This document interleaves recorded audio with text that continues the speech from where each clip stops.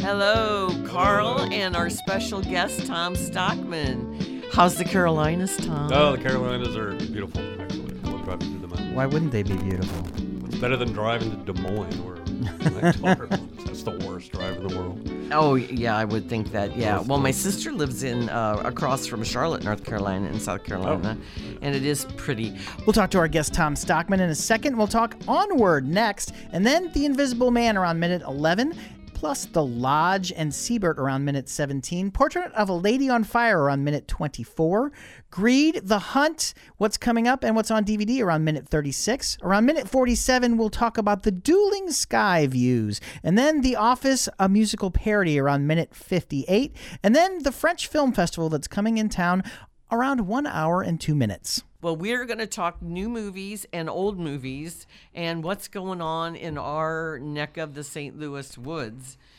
Let's talk about the number one movie of the weekend. That it will be Disney Pixar's new Onward. I mean, coming up weekend. Yes. But if you guys reviewed Invisible Man, which was the number one movie of the past Well, we didn't, but we're going to let you talk Oh, about okay. it. We're going to let you talk about that. But before, I didn't see Onward.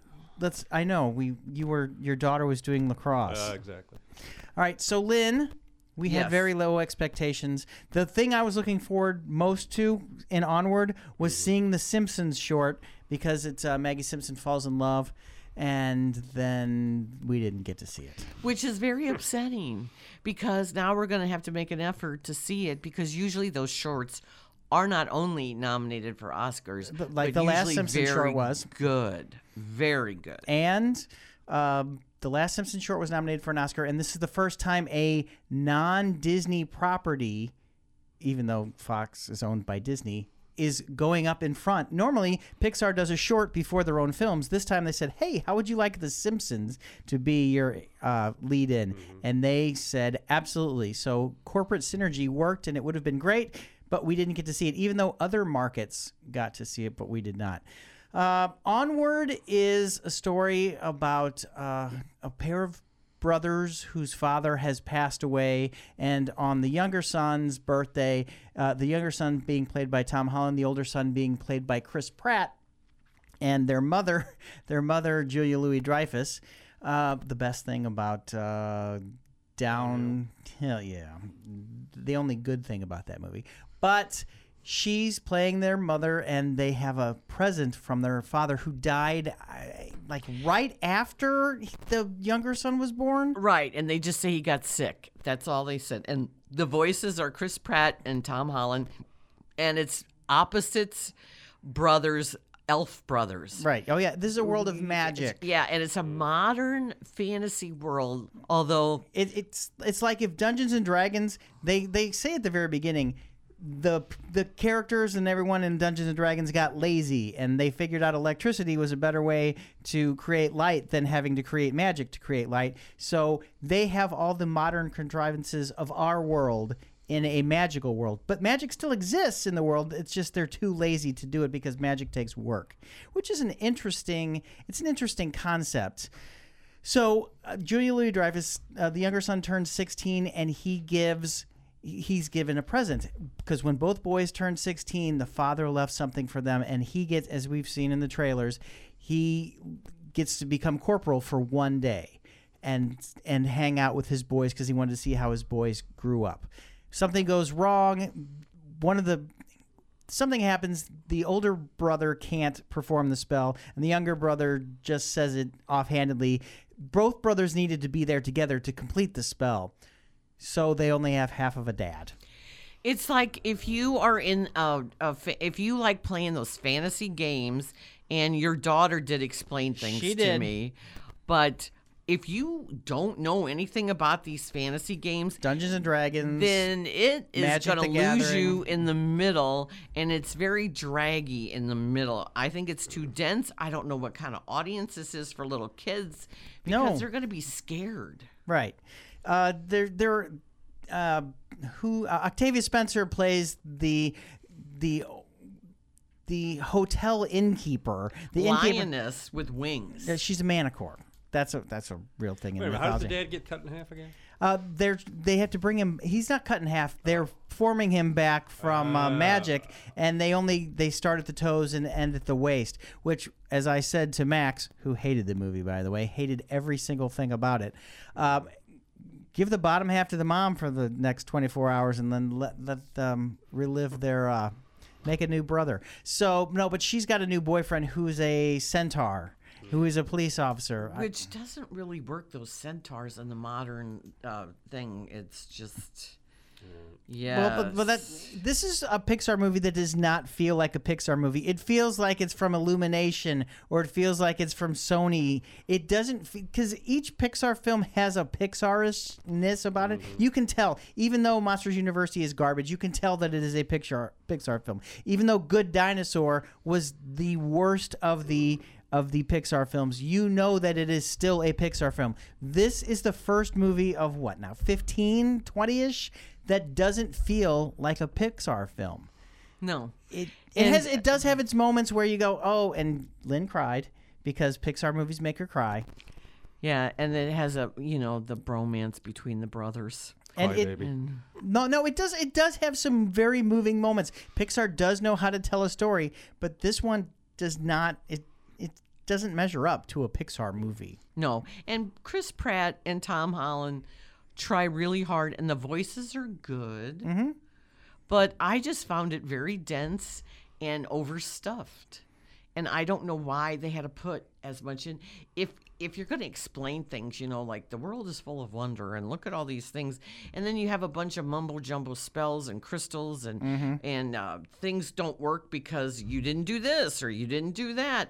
It's too much information to process, especially if you're going for the kids. Mm-hmm.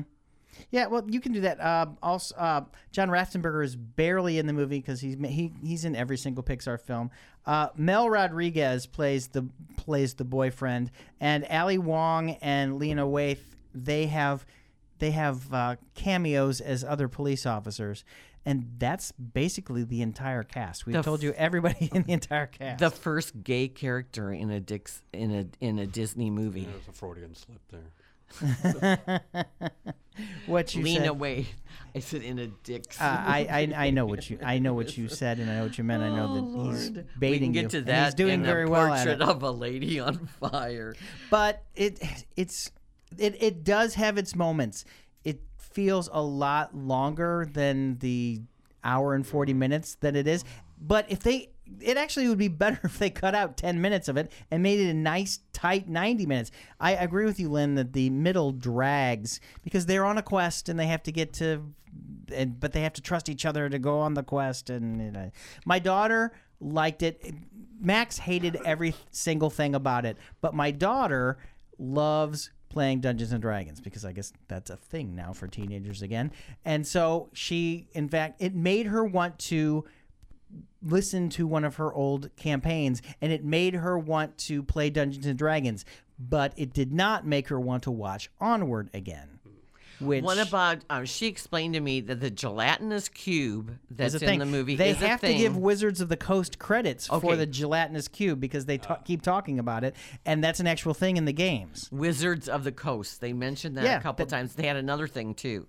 See, it just loses me when you start talking the spells and the crystals, and this is the reason why this happens, and this is the reason why this won't happen, and this is the reason why this, and that. But I did like the brother relationship. They're very stereotypical, like Chris Pratt's character is this big oaf and who can't do anything right. Can't do anything right, and he doesn't. And he drives this really beat up van called Guinevere, and then Tom Holland's the shy, skinny. That I don't get. He's 16-year-old, has zero friends. He's like, oh, my 16th birthday, I'm going to talk to people and invite them to my party. They know who he is at school. They have this scene where he's trying to talk to, it's not he's just trying to talk to girls, he's trying to talk to anybody. And my daughter did say she did like the continuity where they had the thing about Guinevere and the thing about the splinter, which I knew was going to come back into it. She liked that part of the film, but there were things that they set up at school because now After the quest, he gets confidence. They don't build on that.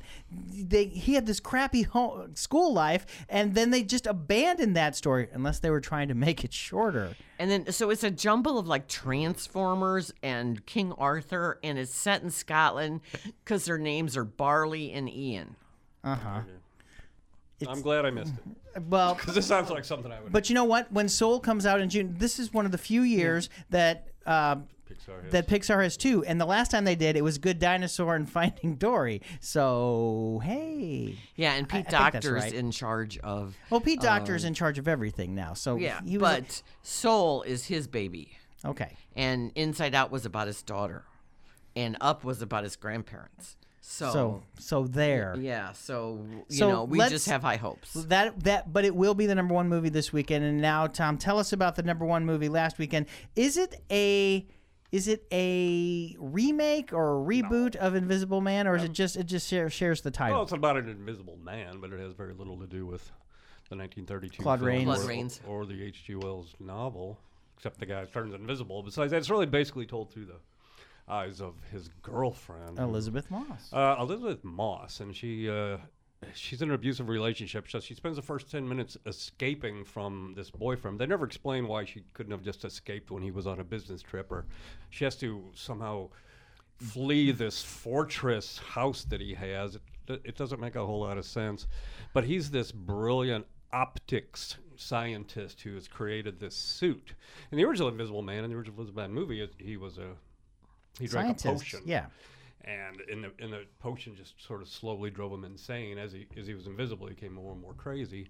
And this one, he's just kind of a big jerk. And so he wears this suit that's made up of hundreds of tiny little camera lenses that they don't explain it, but it's very similar to the car in the one Pierce Brosnan Bond movie where there was the invisible car. Right. And they actually take time to explain how that invisible car works. Because it takes the mirrors around. It's just like how Chevy does and GM does with they have the trailer and they can make the cameras look so there's not a trailer behind you. Yeah. So this is somewhere along that lines. It's technological.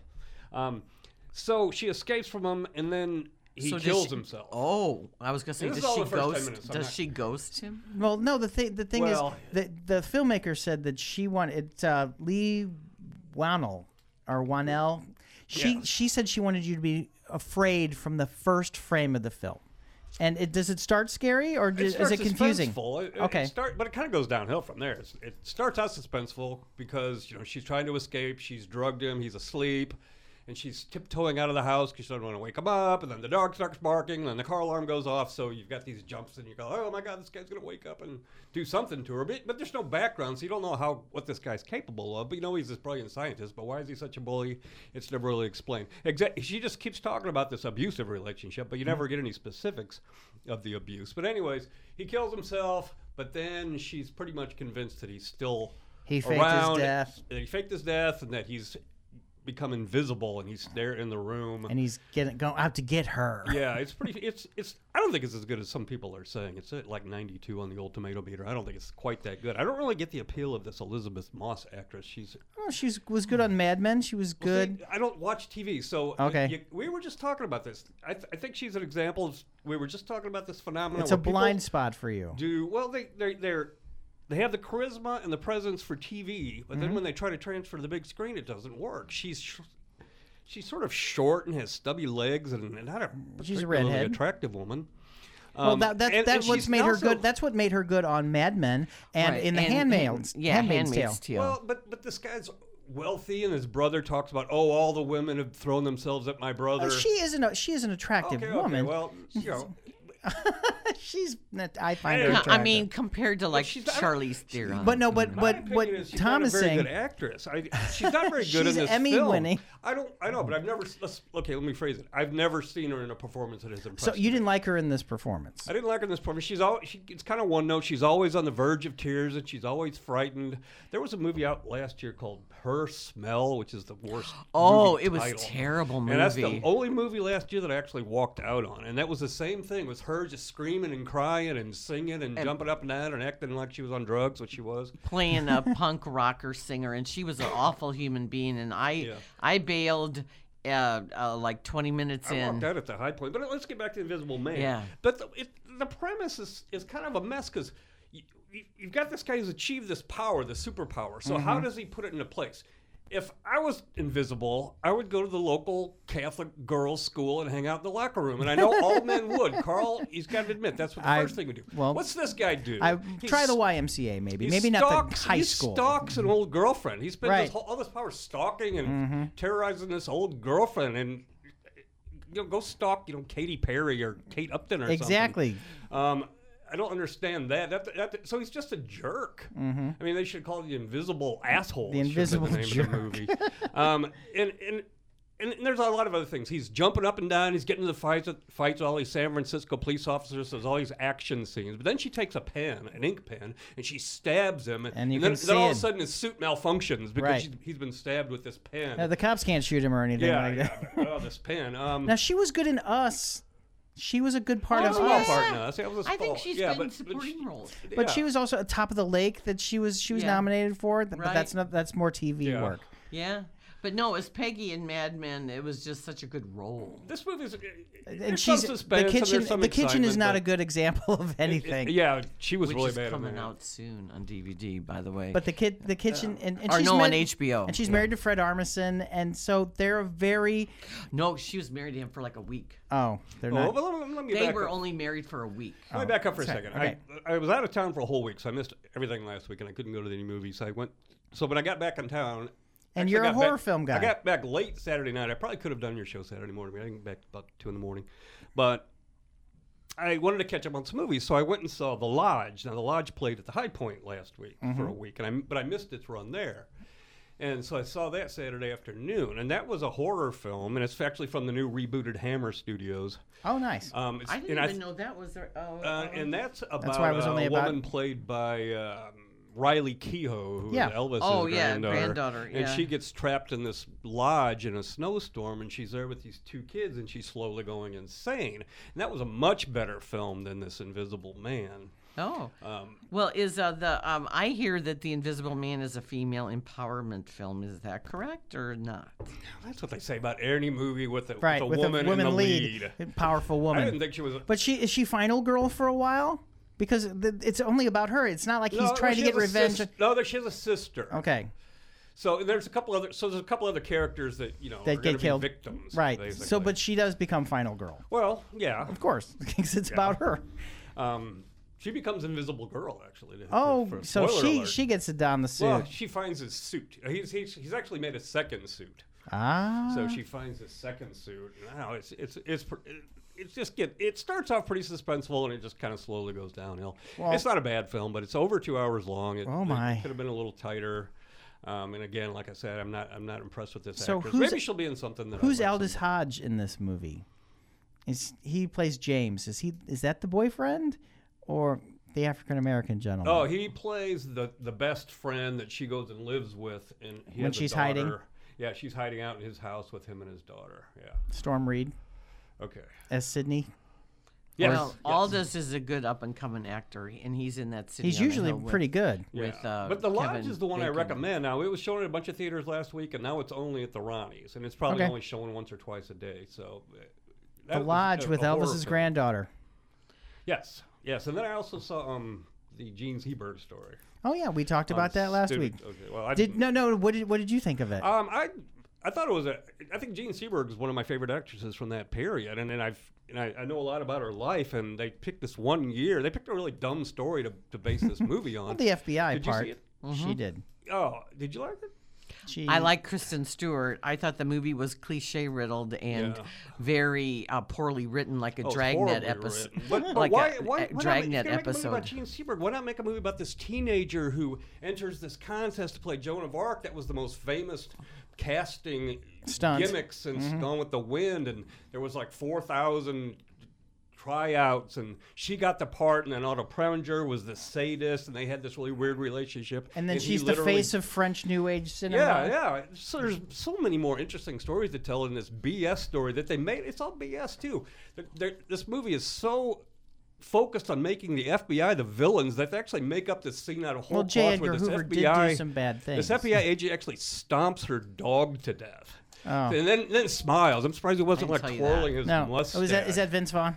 No. But it's the other guy. But I figured that was made up. And then dramatic license. The way they portray the Black Panthers, I mean, the FBI was surveilling the Black Panthers because they were robbing banks, they were setting off bombs, they were killing cops, they were killing judges, and they just keep referring to the Black Panthers as a civil rights organization. There was a reason they were surveilling the woman, and they should have been surveilling the woman. Well, not all Black Panthers, but there were some people that were doing it for civil rights cause, but there were bad apples. But J. Edgar wanted to listen to them having sex because he was a sick. Yes, he was. Well, they don't even mention J. Edgar Hoover in this movie. He's not a character in this movie. No, it's just but bad they said, FBI J. Edgar people, right? likes to hear the springs. That's what they said. Because they were like, why do we have to film her having sex? And I I like Gene Seberg, though, and I wish it would have been just a more comprehensive story of her life. It takes place in 1969, which is the same year that Once Upon a Time in Hollywood takes place in. But in Once Upon a Time in Hollywood, I felt I was taken back to that year. You don't feel like you're there. This one is just sort of has some. It has a cheapness about it. It has a terrible score. The costumes are okay. There's no. I just didn't get a sense of time. Well, the cinematographer is the one who was nominated for Mudbound and Black Panther, and all these good people are wasted on this movie. I thought, because I thought Kristen Stewart was really good, but the script is by the same people who wrote Race, and they did a disservice to Jesse Owen.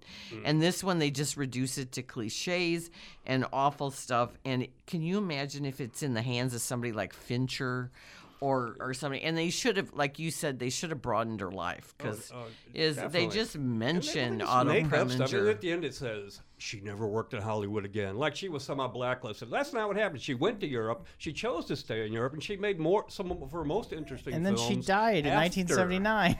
Yeah, she did. But she after all this FBI things, she made her most interesting films. I just watched The Corruption of Chris Miller last night, which is my favorite Gene Seberg film. Now, do you think she was murdered? No, I don't think she was murdered. She killed herself.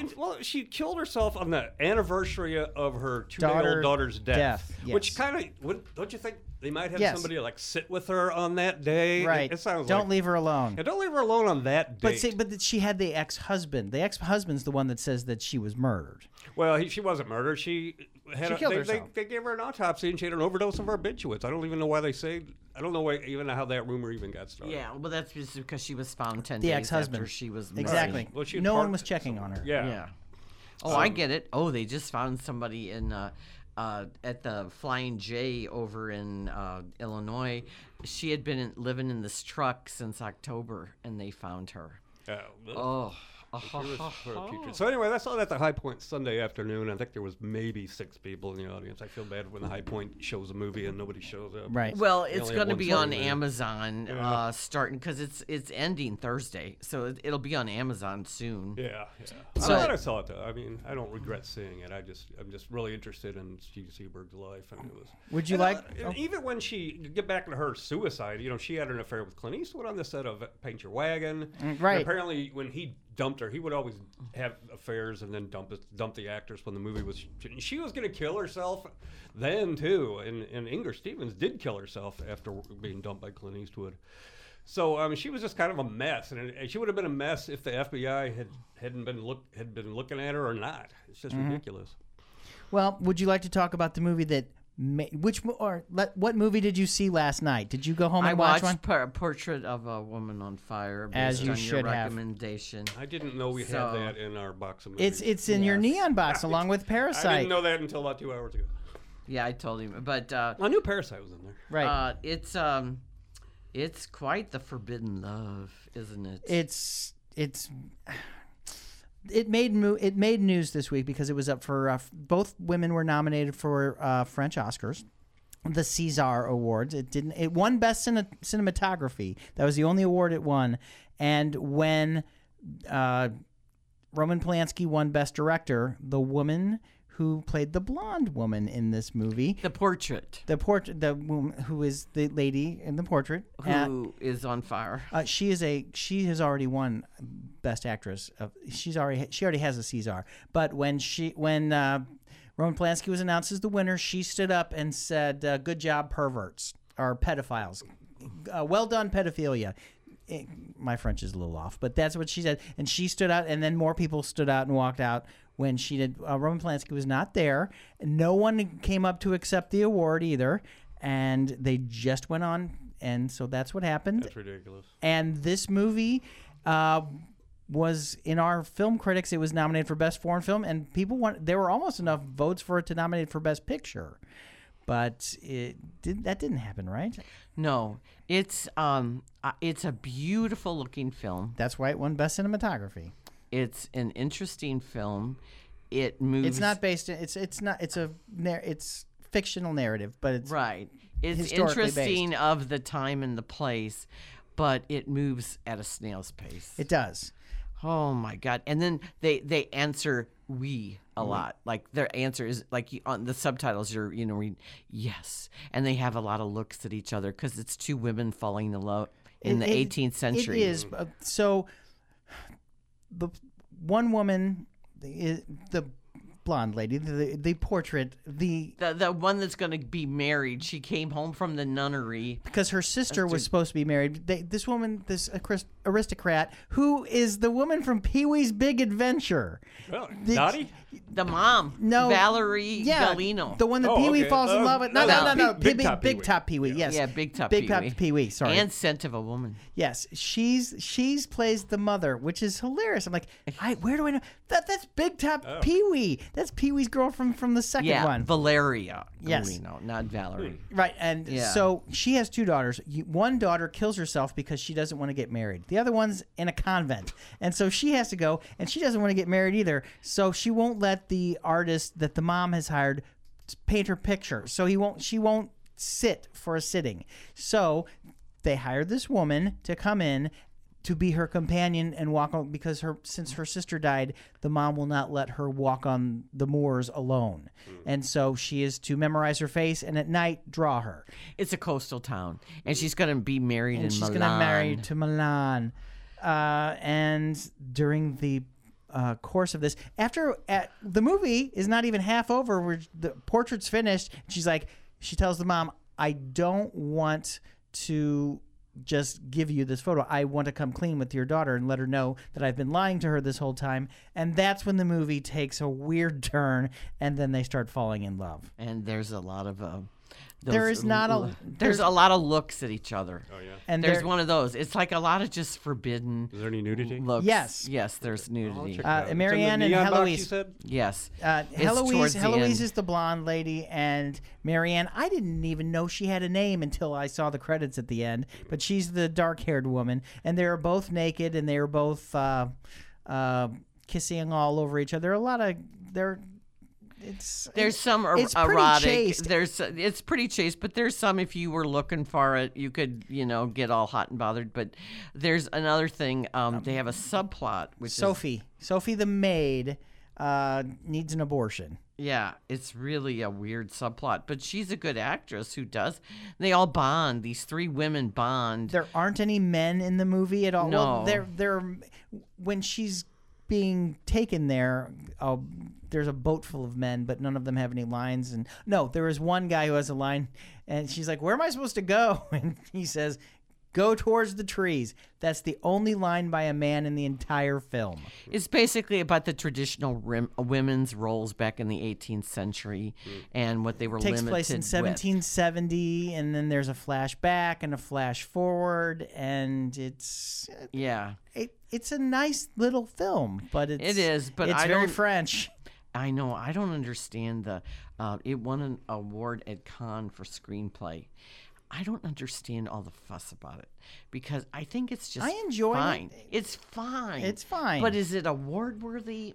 Best cinematography? It looked beautiful. But both of them, I could see both of them getting nominated for Best Actress. But you know what? In the United States, that wouldn't happen. They would make one of them lead and one of them supporting, and you'd make the darker haired one the lead, and the one who's already won, the blonde, you'd make her supporting. Now, for artistes, it's interesting about women's roles back then and how a She has portrait to- was really like a photograph. She has to submit for galleries. She has to submit things under her father. Her father's a very famous painter, and she submits things under his name because she can't get things. She can't get the galleries to take her paintings, but she can if she uses her father. They're like, oh, your father's got it, still has it, and she's like, it's mine.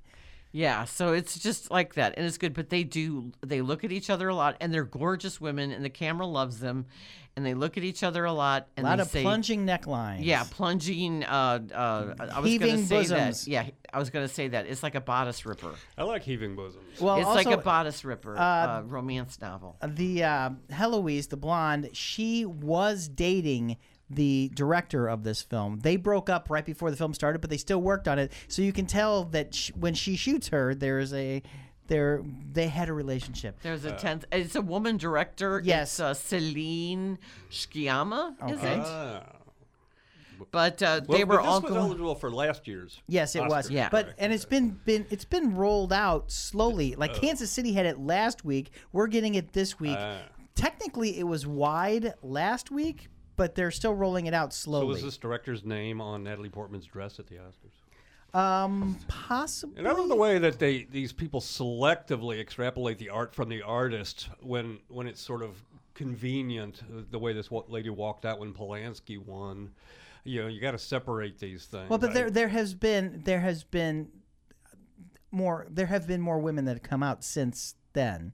I know, but is she going to walk out of a Picasso exhibit because Picasso beat all 6 of his wives and one of them committed suicide? Is she going to walk out of a Charlie Chaplin movie because he married 13-year-olds?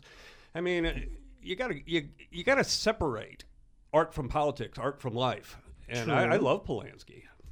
I don't think I've seen a Roman Polanski film since Rosemary's Baby. Oh, you haven't seen the The Piano. Pianist? He won the Oscar for the the Pianist. Oh, then Pianist I did is- see. No, The no, Pianist. no, I did not see The Pianist. I didn't. Yeah. he won Well, an Oscar for that. I will say this about Polanski, and I'm not condoning underage sexual misconduct, but I will say, if anybody had their child cut out of their dead wife's stomach, It's gonna it's gonna mess with your head. right. That is true. So I think that You notice how Roman Polanski is not in Once Upon a Time in Hollywood. He's a peripheral character. He's barely in the film. They barely mention him at all. yeah, I think that there's a cause and effect to I have a things. few lines. And I do think that because I saw his Macbeth right after that, and that was just so Yes, when Charles Manson kills your wife and unborn child, that is going to screw you up. right. So I don't condone any behaviors like that, but I'm just going to say if You are- anybody But my point would is go off the separating. deep But end, you're not Totally saying separate. give a pass. You could No. say, you could say that about so many artists. Right, I mean, exactly. Okay, Jackson Brown beat the hell out of Daryl Daryl Hannah. Hannah. So what are we going to do? Hammond. Make him, Hannah. give him his Grammys Grammys back. Are we going to turn our backs on him? I mean, And then come on. you can also say some people don't feel the same about Woody Allen. Well, that's the thing. That makes me so mad. There's what's probably a wonderful movie. It's called A Rainy Day in New York, and then Woody Allen made it a year and a half ago, and it's been sitting in a can gathering dust. It has Timothy Yeah, but he was Chalamet and Jude Law. he was making movies for Amazon, Well, I know. But it was, well, his last one was called Wonder Wheel, and that was made for Amazon. Mm-hmm. And then he made the second one. But then all of a sudden, we can't watch Woody Allen movies anymore. So they're not going to release this one. But on I Amazon. still think Midnight in Paris is a great. That was Oh, in, that was in my I top. think Woody Allen's the best screenwriter in the history of Hollywood. I think you're not going to get this from Ronan Farrow, but I think that his situation is a little different than the Harvey Weinstein and other rapists and things like Woody Allen's not a rapist. I know, Woody that's Allen's what I'm been married saying. to Soon Yi for over 20 years. They raised 2 kids together. They're very good to each other. They're very good for each other. There was a whole documentary made. It's called The Blues something about how just really how positive their marriage is. And okay, yeah, he's 50 years older, and that's kind of creepy. But or I don't think he's that. He's probably 40 years Right. older. But well, that's still. what I'm saying.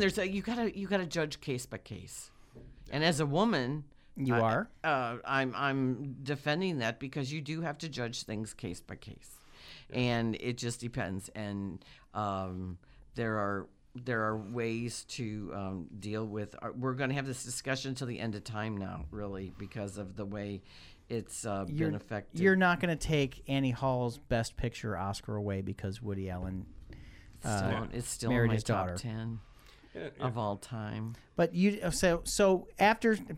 but the Portrait of the Lady on Fire it's a very stereotypical French movie that takes place in the 1770s. And you know what? Yes, it's not really shocking. No, and the director, I read some, because after I watched it, I read some things about it, and it said women know how to portray the eyes of love, and not since the piano. And I'm like, oh my God, I thought the piano was.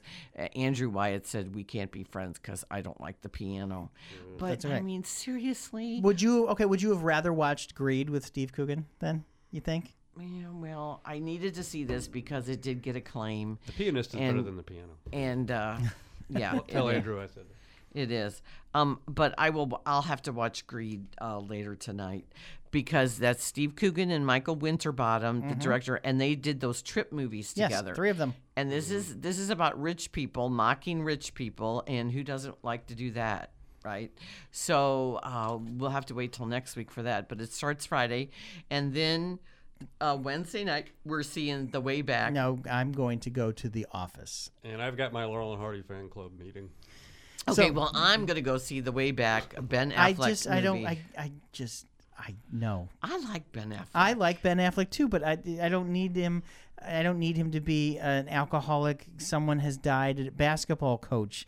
That story has been told.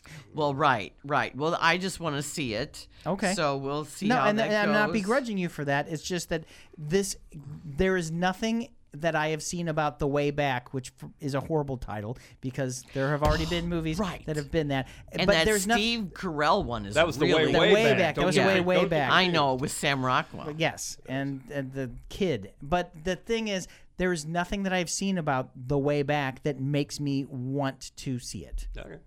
Well, sometimes those are the kind of movies that can surprise you. Your That- expectations are low. And I hope Lynn will tell me otherwise. And Yes. what I am really upset about is that next week they're showing The Hunt once at Tuesday, 11 o'clock yeah. in the morning, I'll and be we don't get to see. I don't get to At see it. 10 a.m. because that's when I'm on Price is Right. Oh, that's your day. Yeah. But that's already been filmed, right? Yes. Yeah. Yes. My sisters and I filmed Price is Right on January 13th, and our episode is March 10th at 10 a.m. So you can record that Did and either of go you to get the called movie. down to the stage? Or She- I she's cannot not allowed tell to say. you She signed an anything because of NDA. an NDA. I You have to watch the show. But I'm telling people to tune in. But what you should say is, you will see my family prominently. That's all you need to say because you're in Well, audience anyway. We're in the audience. Did they have beautiful models standing in front of the prizes? Men and women. Men and Men women and now. women. They have a hunky dude guy. now. Yeah. Bob Barker would have never had a guy standing in front Yeah, he would have. He would have got. Well, he got sued lots of times. of Yeah, Oh, yeah. Bob, Yeah, man. we were Barker in the- nailed all those gals. We were in the Bob Barker studio, but I'll tell you all about it next week. But it's traditionally a 1 to 6 p.m. taping. But You had issues. The taping Of is course, only you had yeah. issues. But the first couple hours are just you signing forms, getting your number, Getting a pre-interview. the pre-interview. They're doing a getting pre-interview. picture. You think you're just signing forms, but really, the producers are saying, "We want this one, we want that one." Right. And you're then- answering and then questions. you They're have seeing who'd be good on camera. Right, and then you're having a pre-interview So right you're before going you to go go to on. Are you going to the hunt? No, I'm. You're having gonna a- watch yourself live? Why can't you just tape it?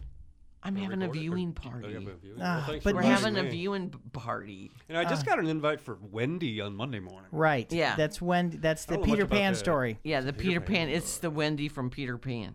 It's her But, story. So is Peter Pan told through the eyes of Wendy? I right. guess. Next week there's quite a bit of stuff, but why wouldn't I want to watch it in real time? But you want to, but because it's you not lived real it, time. because you lived it already. You already know what happens. yeah, but you don't know how they edited it.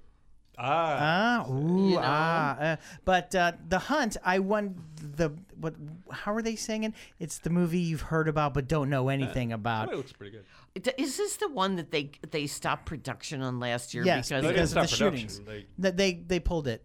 Yeah, They pulled it because of the shootings, and because this is kind once of like again the Hunger Games, it's right? no, It's more like Most Dangerous Game. right. It's hunting Humans humans, hunting humans. and that's why they didn't want to put it out, even though the story has been told hundreds of times, and this is just another one. Maybe that was just a promotional gimmick. Well, they were planned on doing that the whole time.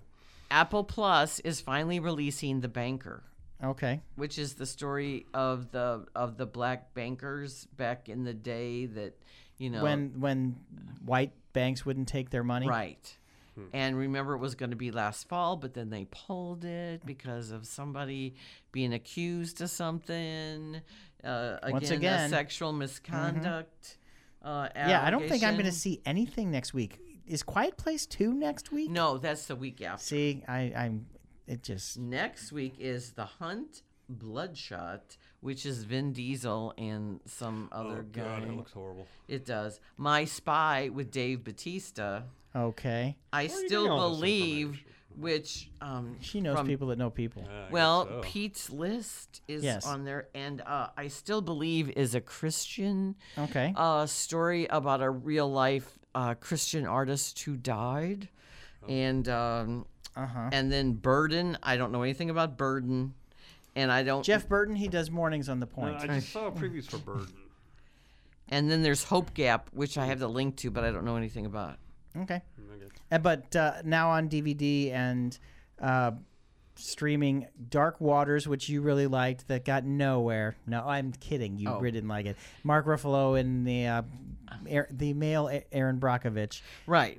And I just thought it was way too procedural. I just finally saw that a couple weeks ago. Did you like it? No. I thought it was very procedural. It's why it didn't get anywhere. Everyone thought, this is going to be so, and it is not. It was another movie I felt like I'd seen several times. I know, before. and you go Aaron through all those Brockovich. years, and then Anne Hathaway's the stereotypical wife who's like, I don't know how long you could be away from this family. that those kind of arguments, And then Tim Robbins is the head of the law firm going, you're spending a lot of time on this.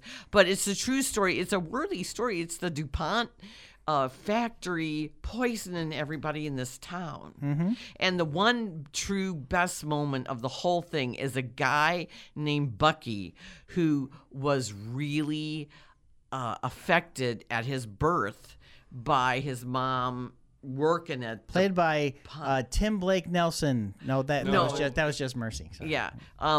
But this Bucky guy is really in the movie. Oh, okay.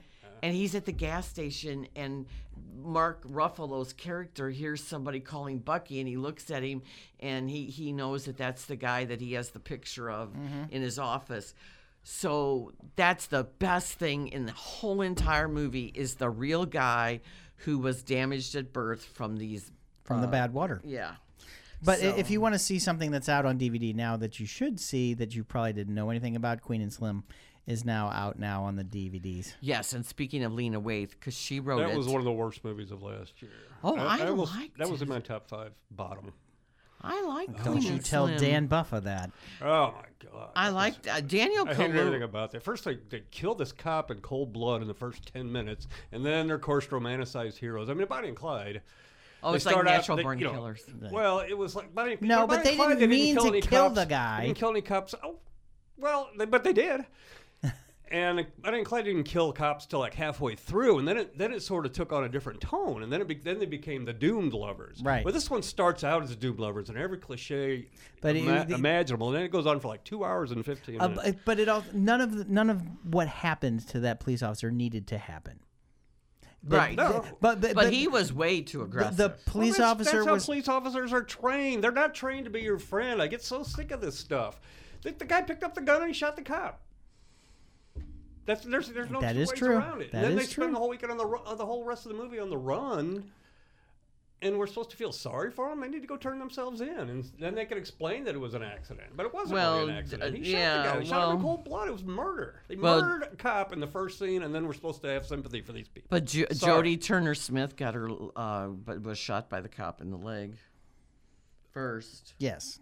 But anyway, she makes a good debut in this movie, I think. And I think Daniel Kaluuya is a good actor. Okay, well, I obviously disagree. Yes, we Let's disagree. move on. Well, yeah, or you can watch Uncut Gems. On streaming. Another one I didn't like. But it was better than I loved Slim Uncut and Gems. Whatever it's called. I didn't like the way it ended, though. I just thought it was too manic, and it was just But that's What Adam was Sandler. Adam Sandler screaming the F word over and over for like 2 hours and 20 minutes. And it is the Safdie brothers, and that's their MO. And it made you tense the whole time. You were just on the edge of your seat. And it's way too much. I know, it's way too much profanity. And so he is his own worst enemy, and he's not likable. And there isn't really too many likable people in this.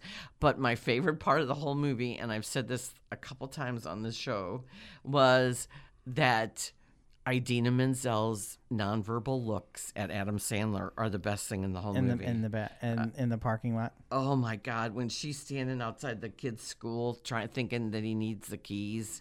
Mm-hmm. Oh, that is just brilliant. And her just and Eric Bogosian's withering looks. Yeah, and her withering looks at him are just the best. And it shows that she does another aspect of her. Acting, because the musical queen is playing a wife whose husband's cheating on her, and she's not. I don't think she's married currently. She's not married to Seal anymore. No, she was married to. No, Idina Menzel was married to Taye Diggs. Oh, and they're divorced, but they have a child together. Seal was married to one of the supermodels. Yeah, Heidi Klum. Ah. Yes. But Idina's married. Who's much better looking than Idina Menzel. Idina's married to somebody else, and Taye Diggs is married to somebody else. So they, but not each other. But no, they met in the Broadway show Rent. Yes. Oh, that's right. That's right. That they were up and comers together. Right. And so coming up, we have the drive-ins are going to be opening, and the Skyview Drive-In in Belleville is opening March 20th with A Quiet Place 2, but they're going to play the first Quiet Place afterwards, and then they're going to show Onward and Rise of Skywalker on the other screen. So that's pretty cool. But the Skyview in Litchfield, which is a much better drive-in. Oh. It is a much better drive-in. The Skyview in Litchfield, they're both called the Skyview, but the one in Litchfield is Skyview. It's 2 words. Right. The one in Belleville is but 1 word. But very the one in Litchfield away. is out in the middle of a cornfield, so it's nice and dark, and you got this really popping, bright image on the screen. The one in Belleville is right next to a Schnucks, and it's right next to the parking lot of the Schnucks, which has these huge lights. So it's got all this light pollution that comes, and it has inferior projecting. And the only one of the screens even has the bumps where you can angle your car correctly. If you're at the back screen, your car is pointed straight ahead, so you can't watch the movie out of your windshield. You have to get out of your car to watch the windshield. So they charge $12 a person to get into that drive. And the one in Litchfield's the one to go to. It's a little further away. It's a lot further away. No, it's really not. It's really not. It's only about 55 minutes from my house. Yeah, Litchfield's not that far, and you can go to the Ariston it's Cafe right beforehand. off the highway. Where in the Belleville one, you got to get off the highway and go into downtown Belleville. You just take 15. But anyways, they just announced their Retro Sunday schedule. That drive-in does an old movie every it's the second Sunday of the month. In Litchfield? They're starting out May 10th with Dazed and Confused. I go to this all the time. Okay. It's a lot of fun. I usually put out a Facebook invite and invite all my friends, and we all bring lawn chairs and sit on the front row. But this schedule that they just announced last week is just sort of mind-boggling. Here's a bunch of movies that I thought for sure I would go to my grave with never having seen at the drive-in. Gone with the Wind. Wow. All 3 hours of it? All 4 hours of it. Wow. That is June 14th. Yeah, I never thought I'd see Gone with the Wind. So wait a minute, they can't really start till like 8 o'clock. Right. That's the only long one. But they start at 8 o'clock. It'll be over at midnight. Yeah. So instead of seeing a double feature, you're seeing Gone with the Wind. Well, they don't show double features, actually. They just show one old movie. Okay, so will there be an intermission with Gone with the Wind, you think? Probably, because I think there's an intermission built into Gone with the Wind, isn't there? Right. There is. Steve McQueen and Bullet, July 12th. That'll be good. That'll be a great one to see. That's a great drive-in movie. August 9th, which is the only movie on this list that I have seen at a drive-in, that is Christine, John Carpenter's version of Stephen King's Christine, which will be a lot of fun. Now, and there's always a lot of people driving old cars at this drive-in. September 13th is Clueless. That's the only one on this list that doesn't excite me too much. That's recent. And then in October they're doing 2. They're actually showing the 1931 version of Frankenstein. Wow. At the drive-in. I wish they would do Frankenstein and Bride of Frankenstein because they're both short films, but still, to see the 1931 Frankenstein at a drive-in is pretty mind-boggling. And then they're doing a second one in October. They're doing Revenge of the Creature, which is the first sequel, of course, to Creature from the Black Lagoon. And Clint Eastwood's in that. Wow. Yeah, he plays a scientist. Does he get eaten or killed? No, he plays a scientist in in an early scene where he has this mouse in his pocket and he has a couple of lines. So that's pretty exciting. Well, yesterday was the anniversary of King Kong coming out in 1933, the first monster movie, basically. Yeah. So, Do you think King Kong still holds up? Oh, yeah. What's your favorite version?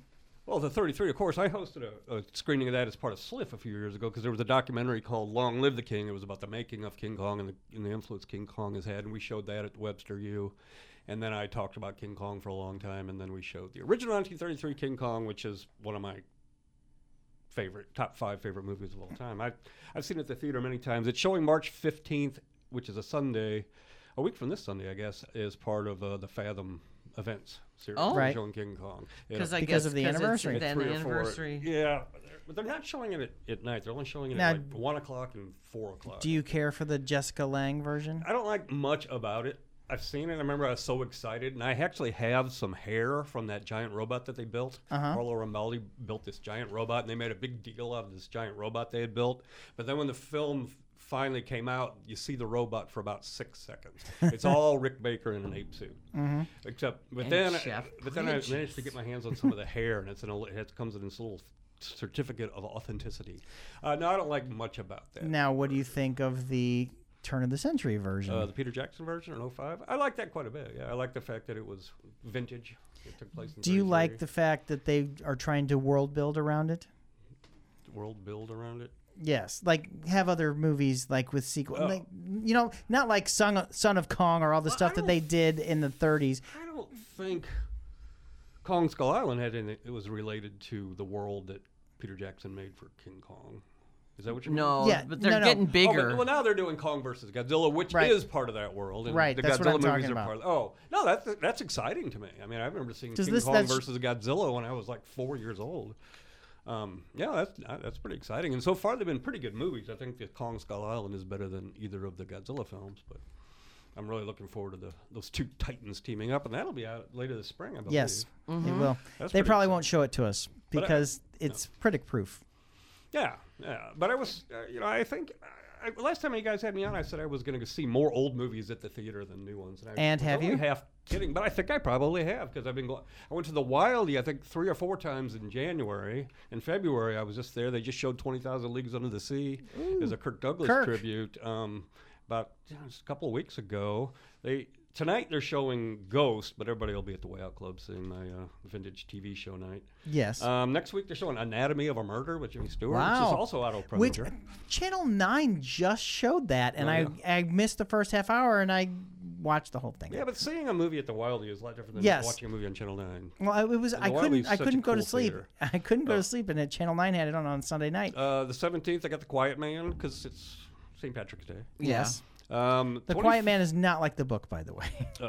The 24th, they have Indiana Jones and the Temple of Doom, Wow. which is the second one. It Shia should have. LaBeouf. No. No, that's the no. other one. That's Short Round. and but Kate Capshaw. the real reason that PG-13 exists. Yeah, it's a pretty That's violent movie. It is, I 'cause mean, It is. Monkey You pull- brains and monkey all- brains and pulling out the heart and showing Yeah. it to them. I saw it when I was pregnant with Tim, and I did not enjoy. I saw it when I was seeing 13 them. years old. That Saw it when I was monkey in brains. college. It was like, Indiana Jones and Gremlins. They said those Yes. because of those two movies, PG-13 exists. oh my goodness. Then the first 2 PG-13 movies were Red Red Dawn. Dawn and Dreamscape. Dreamscape. Yes. That's And then, nice. anyways, I let me saw finish both this. The those. All right, go ahead. 31st, they're showing A League of Their Own. So this is all at the Wildie. It's over in Edwardsville. League It of only Their costs Own. $2. and I League of love Their that Own, theater. It's a $1. beautiful beautiful. theater. It's a It's very a nice I nice saw theater. John Waite there, and I saw Head East They have a lot of old bands there. They do. They It's do. a nice place. because Al Canal runs it, and Al Canal is wonderful. I know Right. Al Canal. Apparently Do Al you? does choose the movies. I asked him when I was there just a couple weeks ago if Al Canal chooses the movies, and they told me yes, he does. Well, I could For see 3 Al trying to let's do a Kirk Douglas movie. For 3 years, the St. Louis International Film Festival had it as an Illinois venue, and I was the venue captain there. So for 3 years, Why'd they I stop? took care of that. Not enough attendance. Oh, fine job, Captain.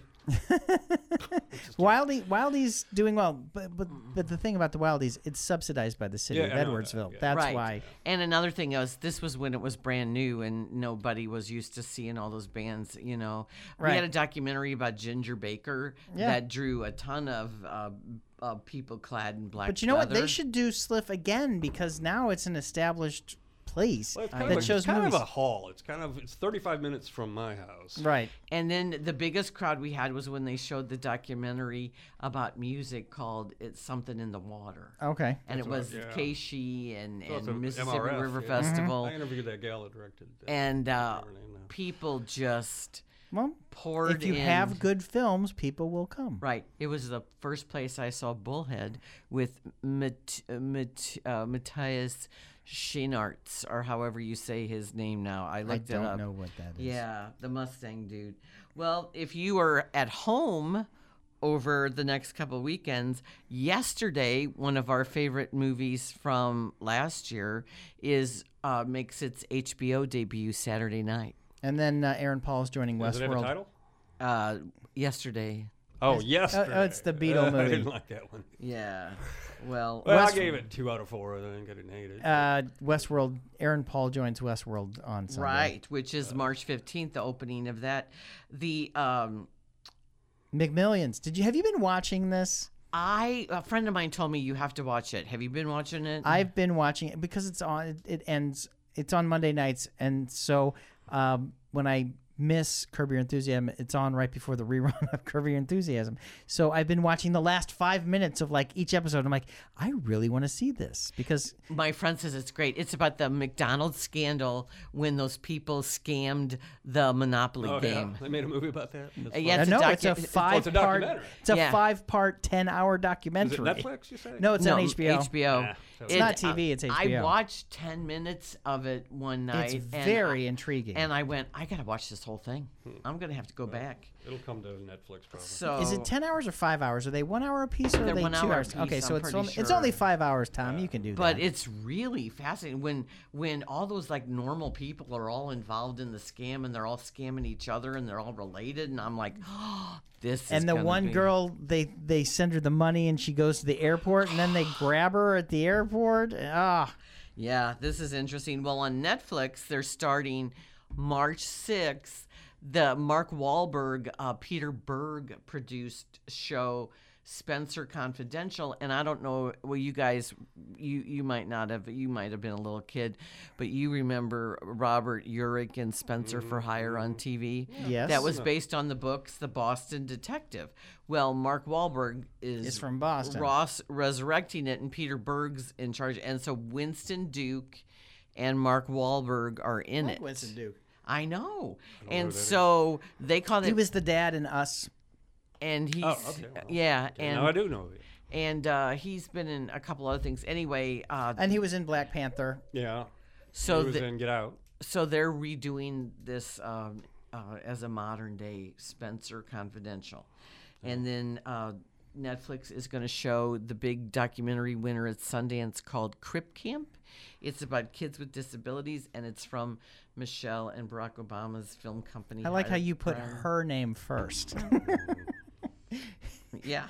And that's going to be on March 25th. And we know Ozark starts on Netflix on March 27th. But Tom, the last TV show that Tom watched was The Office, and now there is The Office, Office the Musical. the musical parody, starting at the Grandel this week. Right, March I don't know 4th anything through about it. 8th. Except It's that it's it's The an Office, so- off-Broadway sensation, and it has the people. I publicized it in my theater calendar on poplifestl.com.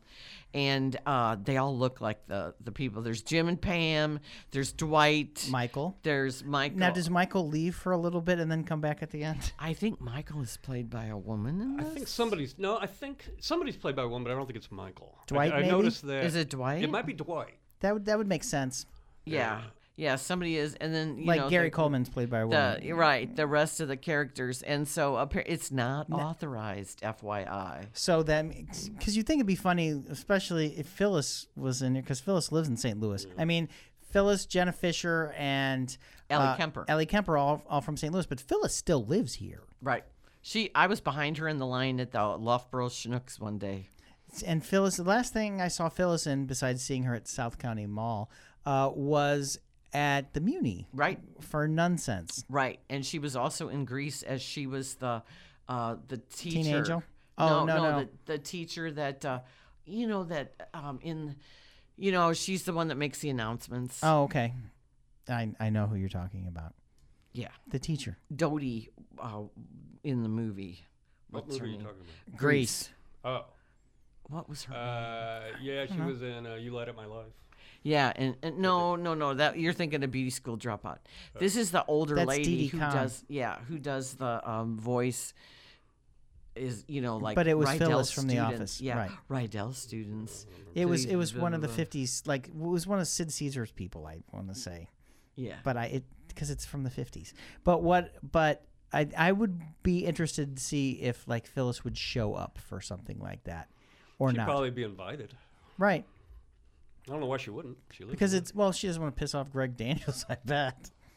What's he gonna do? Fire from the show? Well, no, but she's still getting residuals. Well, also it's not if gonna I affect asked her if they, residuals if she shows up. when I was in line with her, Mm-hmm. I asked her if there was going to be that Office reunion because that was rumored, and she said, "I don't know." I don't know. Has she been on Office Ladies with Angela and Jenna? They have a podcast and they revisit every single episode of The Office. It's huge with young folk now. I know, mean, my kids it's, like it. It's just huge because Is that why you started watching it? Or did you watch it? No. You watch it when it was watched on. it. I watched it because somebody had shown me the British version. Yes. Oh, But yeah, I think Ricky only ran Gervais. 1 or 2 seasons. Stephen Merchant. It's Tim and Dawn. And Our Gareth was. Gareth. Yeah. Well, Ken Kwapis from Belleville, the director, a he directed a lot of The Office, and he.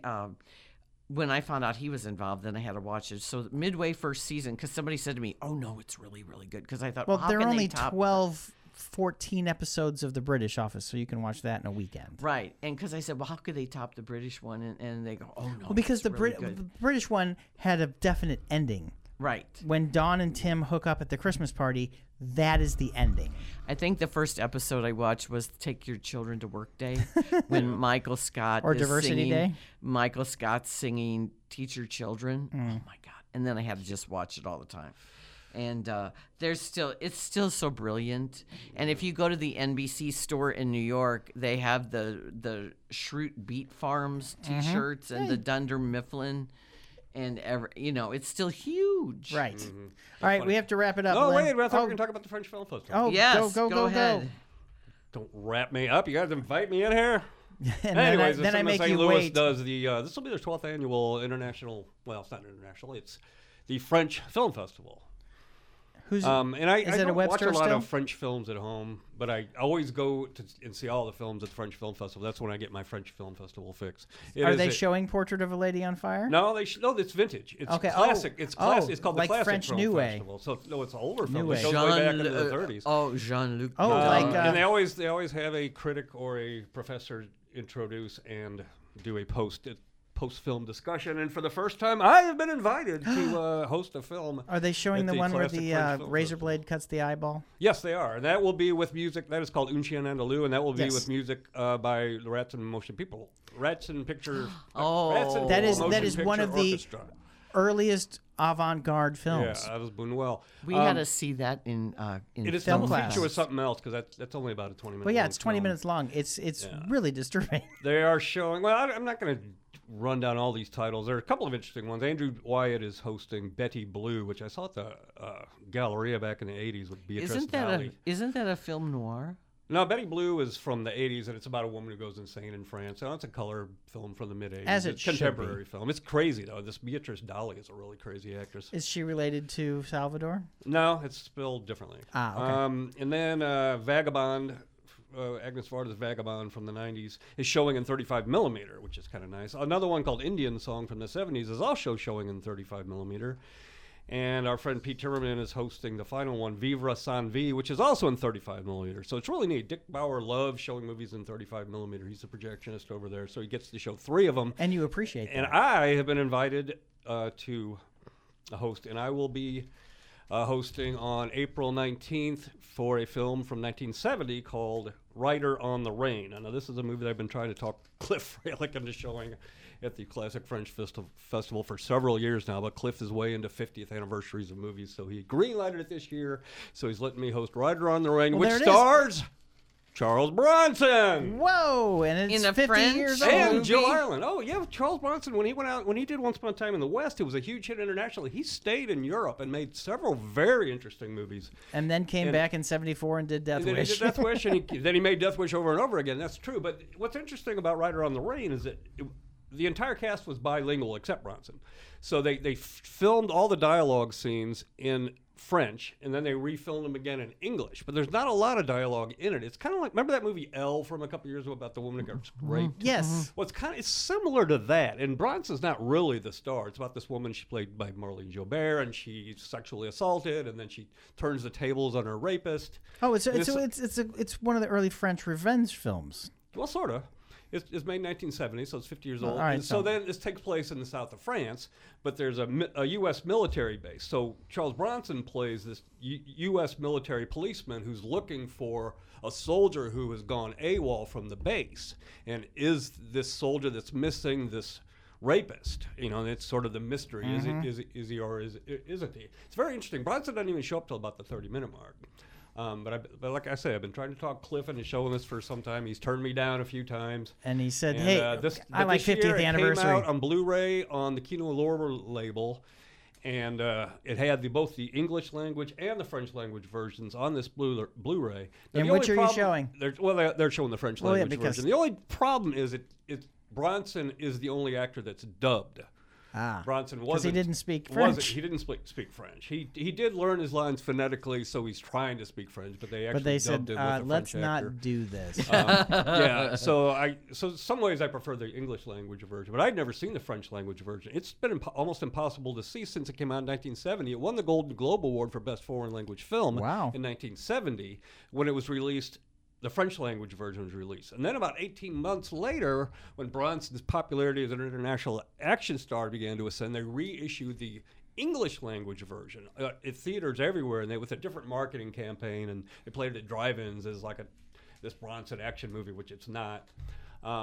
But that's the version you can only find. The English language version is the only language version you can find on VHS or DVD for many, many years until Kino Lorber kind of restored this French language version. And that's what Cliff has agreed to show April 19th. And he's agreed to show because it's the 50th anniversary. And because and you've been hounding it. Yeah, and I go, Cliff, if you greenlight this, I will never bug you about the Classic French Film Festival ever again. Until you find another one that you really want to see. Yeah, well, I'm not a big fan of French films. I mean, they're okay. Well, speaking of festivals, this week is the acclaimed True False Festival in Columbia, Missouri. Oh, yeah, we've got a writer, Stephen Tonacek, who will be sending us reviews all weekend long. So where can people find you, Tom? WeAreMovieGeeks.com. You can find me at _CarlTheIntern on Twitter and Instagram, and on the Intercom family of radio stations in St. Louis, and on the Max on Movies podcast. Lynn. And aren't you on 97.1, some show on the weekend? Every Saturday from 5 to 7, except last 4 weeks. But I'm coming back in 2, maybe 3 weeks for the Weekend Report. And I do my movie reviews on the YouTubes with Tony Colombo for the Weekend Report. So they just play those after.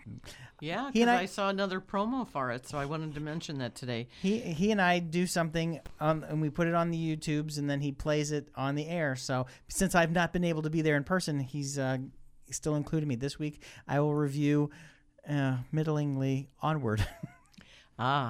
Well, I can be found at thetimesnewspapers.com, which is West End Word, Webster Kirkwood Times, and South County Times.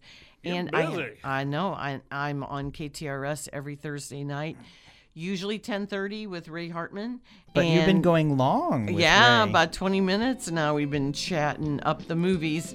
And then poplifestl.com is my website. And look for Lynn on Tuesday at The Price is Right. And Lynn's sister, mostly. And my sisters, Mary Claire and Julie, and I are all wearing purple shirts. Okay. So, yeah, look for us. Congratulations. All right. Thanks for listening. Bye-bye. Bye. Bye-bye.